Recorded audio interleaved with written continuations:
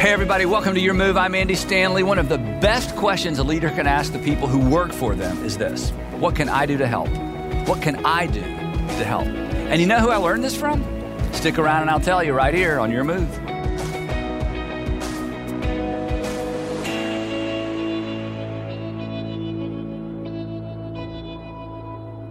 Today, we are introduced to what I think is perhaps the most powerful, the most transformational, certainly the most inspirational leadership principle on the planet. Every single leader that you know, that you have respect for, every single leader that you respect actually practices this principle. And every leader that you don't respect doesn't. And you can lead without it, but you will not be a leader worth following without this principle. And this extraordinary concept actually explains in part, or at least partially explains, why a first century Jewish cult following a crucified leader with no territory, no military, and no authority, not only survived, but thrived in the first and second and third century, and were eventually embraced by the very empire that tried to eradicate it, to exterminate it.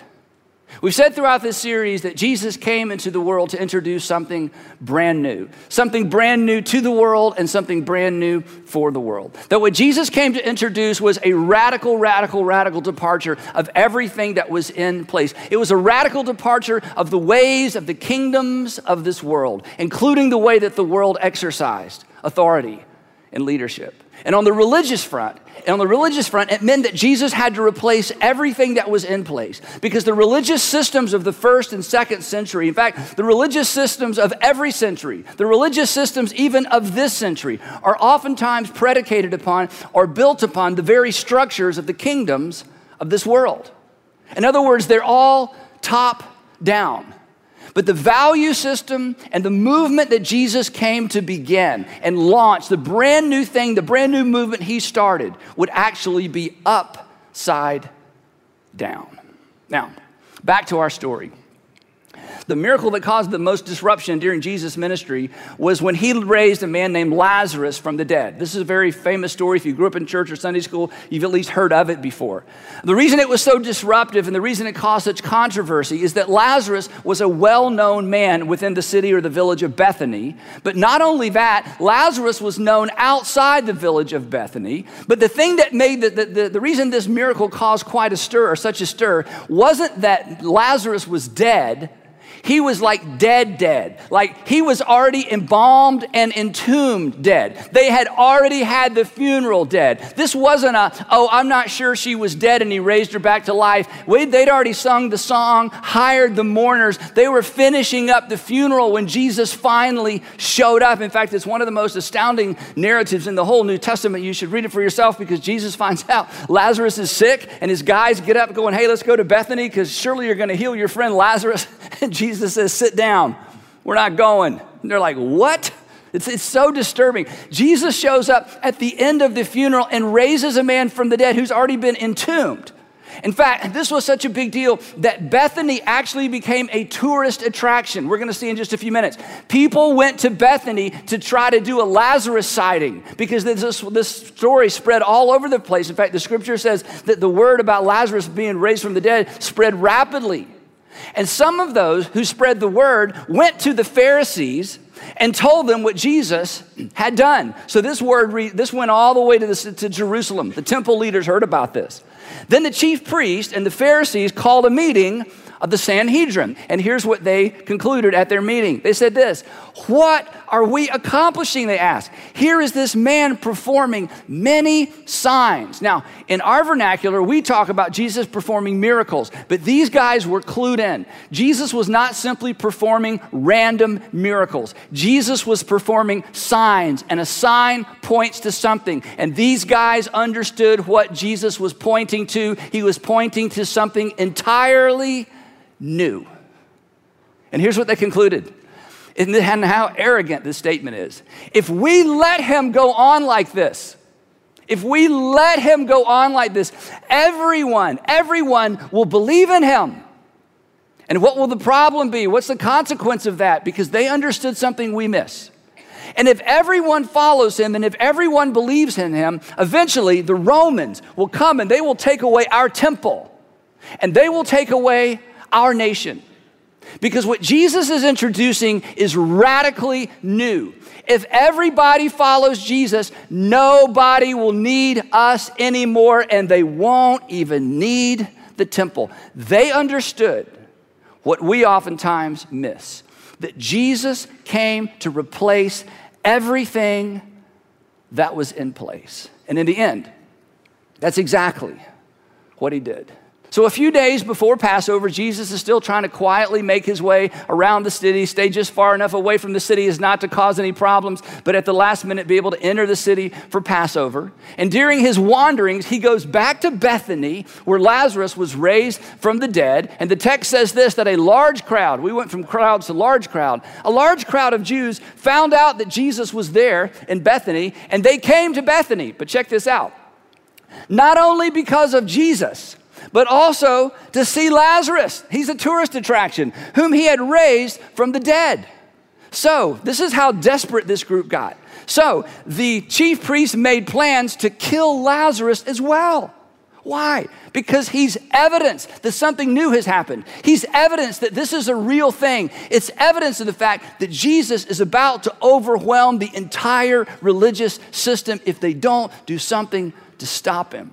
For on account of him, Lazarus, many of the Jews were going over to Jesus and believing in him. Now, this is a very important point that's not the point of the message, but I don't want you to miss this. Because some of you have abandoned Christianity, you grew up in faith, you walked away, and because the version of faith you grew up on was a version where you just had faith in faith, and you just had to believe, and you checked your mind at the door, and you checked your intellect at the door, and you checked your science at the door, and you checked your justice at the door, and you just had to believe and believe and believe. And I just want you to know, first century Christianity, the original version, was not about believing in belief.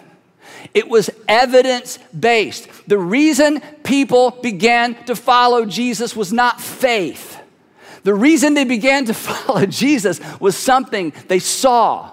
The text goes on. It says this. So the next day, a great crowd that had come for the festival, that's Passover in Jerusalem, heard that Jesus was on his way to Jerusalem. So the point of all this is everybody's talking about Jesus. In fact, Jesus at this point might have been a little more popular than Passover itself. People in the city are looking for him. People outside the city are following him. There's so much emotion. It's beginning to crescendo and build and build and build. So the Pharisees and the Sadducees and the group that were trying to arrest him, they said, look, this is getting us nowhere. Look how the whole world has gone after him. They had no idea. Here's what happened. The text says they were on their way up to Jerusalem with Jesus leading the way. And again meaning he'd already had this conversation with him once. He wanted to have it with him one final time. This wasn't the first time. So Jesus, the text says, he took the 12 aside and told them what was going to happen to him. And Jesus takes his guys, he steps off the road, he goes over in an orchard perhaps to sit down under a sycamore tree. I'm making that part up. And Jesus wants to have one final conversation with the guys before they get to Jerusalem. And here's what he said. He said, guys, we're going up to Jerusalem, and the Son of Man, talking about himself, will be delivered over to the chief priest and the teachers of the law. I mean, they've been trying to get to me the whole time. They're about to get to me. And they will condemn him, talking about himself. They will condemn him to death. And he'll be handed over to the Gentiles or the Romans. The Gentiles who will mock him, spit on him, flog him, and kill him. And 3 days later, he will rise. You got it? And and they're sitting there thinking, what is he even talking about? I mean, this is unimaginable. I mean, we got the momentum. I mean, we got the crowd. We got one crowd with us. We got another crowd waiting for us. Word has reached Jerusalem that you're on your way. Something great is about to happen. So we're not sure exactly what you're talking about. So Jesus finishes the little talk. They stand up. They head back over to the road to continue to Jerusalem. And a couple of guys hang back. And they say, Jesus, we need to talk to you for just a minute. And the text says, then Then, like right then, like as soon as Jesus finished this speech about all the bad things that are going to happen to him, right then, James and John, the sons of Zebedee, came to him and they said, "Teacher, we want you to do for us whatever we ask." I mean, that's too bad about the spitting and mocking and flogging and dying. That sounds horrible. But anyway, we need you to do us a favor. Like right then.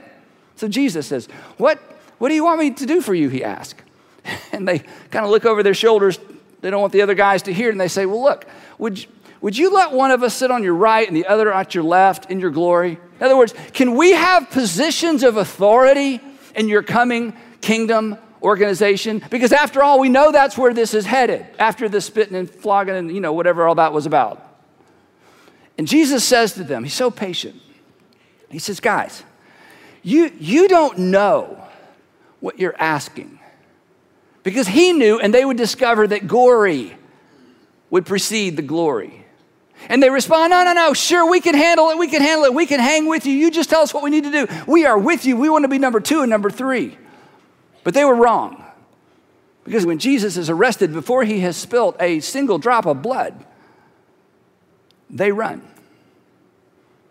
When the other guys overheard this conversation, when the 10 heard about this, they became indignant with James and John. Now, this doesn't mean they're offended. How could you say such a thing to Jesus after what he just told us? No, it's the opposite. It's, hey, wait a minute. What about us? We want to be number 2 and number 3 and get out of my way. And I was here first and I'm Peter and I'm the older. And now you have Jesus' disciples. I mean, they're, probably hours away from entering the city of Jerusalem. Now they're having an argument over who's going to be the greatest in Jesus' kingdom, in Jesus' movement, in his ecclesia.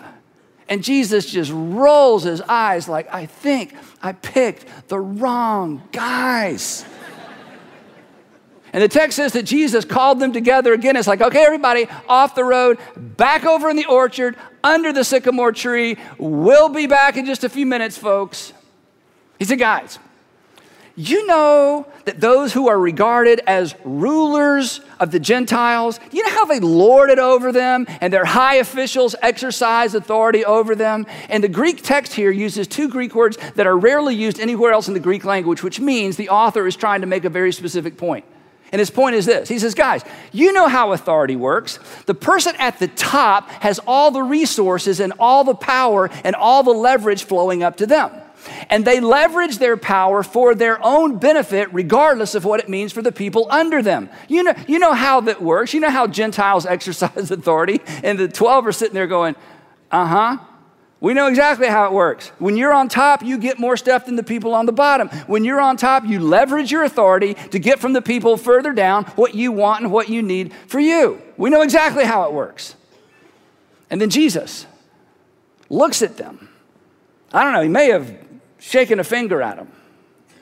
And these next 4 English words, these next 5 Greek words are so powerful. And they're words that we must take to heart. But more than that, these are words we have to take to work. And these are words that many of us need to take home. And here's what he says. He says, you guys know how it works? Yep. Not so with you. Psst. Not so with you. What I'm introducing, guys, is brand new. What I'm introducing is completely different.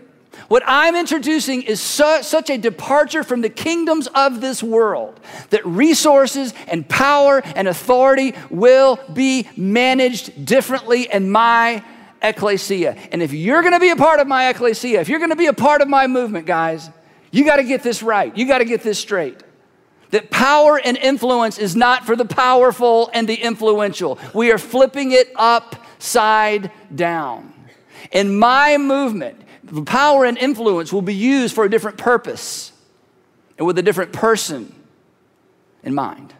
Instead, he says, whoever wants to be great among you, pause, whoever wants to be great among you, and I think he could have looked at them and said, okay, guys, do you want to be great? And 2 of them had already tipped their hat. You want to be great? Okay, if you want to be great, raise your hand, guys. All of them are like, We want to be great. Good, as he said, it's good to want to be great. If you want to be great, if you want to aspire to greatness, if you want to be an official, if you want to be a leader, if you want to be somebody with influence, that's great. How many of you want to be great? And finally, all their hands are up. While their hands are up, he says, okay, in my kingdom, this is how it works. Whoever wants to be great must be your servant. All the hands came down. They shuddered. They looked around. Wait, servant. See, for us, servant's a concept. For them, they knew servants. Their families, many of their families had servants. Matthew, the tax collector, had a lot of servants. And Jesus said, if you're going to be great in my movement, then you must take the position of a servant. That is, you go to the back of the line. To which they thought, that's not fun. To which Jesus could have said, I'm not done. And it gets worse.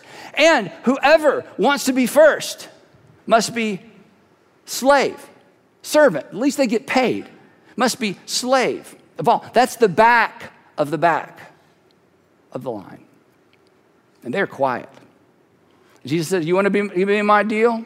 You want to be leaders in my deal? You should have known by now, guys, my world is an upside down world. My kingdom is an upside down kingdom. I've come to replace all that is in place, not only the kingdoms of this world, but even the religious structures of this world. And before they could object, before they could leave, before they could ask any tough questions, Jesus said, look at me, look at me.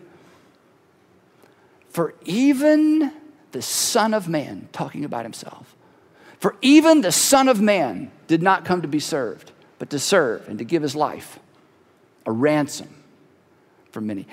My opinion, I think every Christian should memorize this statement. I think every Christian leader should memorize this statement.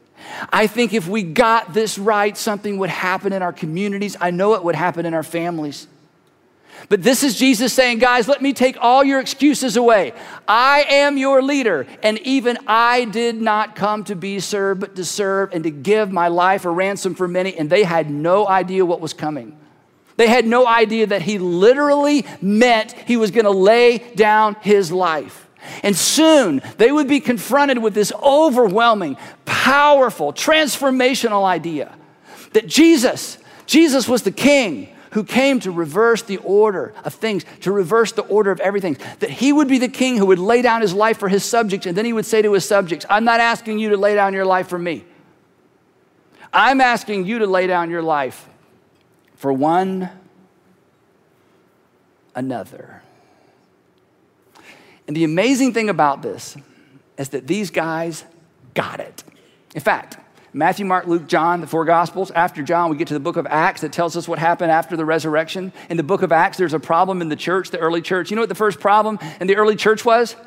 These guys are spending so much time serving food to widows, they can't get them to take a break to teach everybody else what Jesus taught them. They finally literally had to pry their fingers off the serving trays to get them to teach because they were the only ones who knew what Jesus taught. They got this. They were reluctant not to go to the back of the line. But I don't think they got it during the little speech. I think they got it the next day. Because the next day they finally get to Jerusalem. They finally get to what's called an upper room, and they're having this Passover meal together. They've just come through a parade of people shouting, Hosanna, Hosanna, Hosanna. I mean, they are close to Jesus, and people are essentially proclaiming Jesus, Messiah, in Jerusalem on Passover. I cannot exaggerate the emotion and the controversy this created in the city of Jerusalem. They are famous. They are sought after, and now they're together celebrating Passover, and they can just imagine what the next day may hold for them, as Jesus surely is about to proclaim himself king. And they're eating the Passover meal, and Jesus is saying some odd things, and then Judas went to run an errand. Nobody really understood, And suddenly Jesus stands up, and he takes off his outer robe, and he wraps a towel around his waist. The text says he took off his outer clothing and wrapped a towel around his waist. And when he did, they panicked. They panicked because they knew what he was about to do. They panicked because none of them had thought to wash even their own feet, much less one another's feet. None of them had taken it upon themselves to find a servant to wash feet. They were so excited. This was such a heady moment. There was so much going on. And suddenly Jesus stands up and takes off his rabbinic robe and doesn't proclaim himself Messiah. He puts a towel around his waist. And they're like, okay, we may have forgotten to do this, but there is no way in Hades, is how they said it. There's no way in Hades we're about to let you wash our feet. In fact, Peter said, no, you shall never wash my feet. But he did. Washing feet takes a while. Washing 12 pairs of feet takes a long time. I think no one said a word after Peter finally settled down. All they heard was the dripping of water from that cloth as Jesus, foot by foot, toe by toe, ankle by ankle, washed their feet. They were completely humiliated. Think of it. They knew what those hands could do. They knew what those hands were capable of. They had seen Jesus do things with his hands that no one would ever believe. And there he was, washing their feet. And he took this opportunity to illustrate the roadside chat. And when he finished, he stood up, put back on his rabbinic robe, wiped his hands, sat back down at the table. I think no one is saying a word. And here's what he said to them, to me, to you, if you're a Jesus follower. He says, you call me teacher and Lord, and rightly so. That is what I am. I am your teacher. I am your Lord. Now that I, your Lord and teacher, have washed your feet, you also should wash one another's feet. I, Jesus, have set you an example that you should do as I have done for you. And then he restates that idea that even the Son of Man did not come to be served, but to serve and to give his life a ransom for many. And he says it this way this time. He says, very truly, I tell you, no servant is greater than his master. And you all, by the way, he would say, are the servants, and I've just declared myself master, and you acknowledge that I'm master. So I'm the master, you're the servant, and you're not better than me, are you guys? Peter, are you better than me? No, sir. John, you better than me? No, sir. Well, if you're not better than me, then you can never use who you are as an excuse not to serve the people around you, because I just serve them not simply as a servant, but as a slave. And the messenger is never greater than the one who sent him. Now that you know these things, he said, because I've taught you and now I've illustrated it. Now that you know these things, you will be blessed if you do them. In other words, guys, when you start thinking you're a big shot, you just go find some more feet to wash. Guys, don't ever forget this night. And they didn't. In fact, in the years following the resurrection of Jesus, the persecuted church did just that. In fact, the others firstness of the first century church was so strong and so out in front that it was actually appalling to the Roman and Greek culture that celebrated strength and victory and conquest. The idea that these people would put other people first, that they would leverage what they had for the sake of other people, that instead of using their power to become more powerful, they would use their power to empower people. This was appalling. It was completely upside down. But over time, it actually became appealing, and people flocked to the Jesus movement. Christians refused to abandon sick people. Christians refused to abandon the villages when the plague swept through and took just about everybody in the village out. And they refused to run because Christians were not afraid of death. And they took in abandoned and exposed children. And that compassion and their generosity and their others firstness and their willingness to give and recognize the dignity and the equality of other people was staggering. And eventually it became contagious. And against all odds, a cult with a crucified leader with no territory and no military and no authority was eventually embraced by the empire that set out to destroy it. What if we just do that? It's not intuitive. It's not natural. It's so upside down. It requires me to look for an opportunity to go last. But let's be honest. When you see it, you admire it. When you see it, you seek it. And if you've ever had the opportunity to follow someone who models it, you respect them. And Christians, we are called to it. And I think when it comes to going to work tomorrow, I think when it comes to going home this afternoon, I think when it comes to, okay, what does this look like in my world? I think it all boils down to a simple question. It's a simple question that we should ask in every single environment and in every single relationship. It's a question that as a leader, I get asked often, but I don't ask often enough. It's a question that if you're the leader, you're the boss, you're the manager, you run the franchise, you're the person, you're the man, you're the woman, you probably get asked this question a lot. You probably don't ask it enough. But in the upside down world that Jesus introduced to this world, it's a question that those of us with more authority and more power and more influence should ask the most. And it's this question: how can I help? How can I help? How can I leverage me for you? And as a Jesus follower, we should ask this question most. And we should ask this question often. And we should ask this question of the people who least expect it, and perhaps who may feel like they least deserve it. And if you do, you will be like your Father in heaven, who looked down on this self-centered, me-first world and ask, what can I do to help? And then he sent his son not to be served, but to serve and to give his life a ransom for many. And then he looks at you in the eye and he looks at me in the eye and he says, now, Andy, you just lost your excuse. Go do for others what I have already done for you. Imagine what would happen in your family. Imagine what would happen in our community.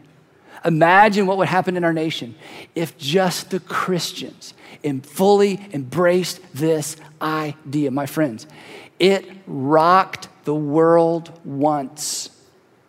Perhaps it could change the world again. Well, thanks so much for listening to the Your Move podcast, and be sure to check out our website where you'll find your next step, including resources like our free conversation starters based on today's episode. You can access those by simply clicking on the link in our show notes. Also, if you enjoyed today's episode, take a minute to subscribe, rate, and review this podcast. Join us next time, and we will continue to explore how to make better decisions and live with fewer regrets. Thanks for listening.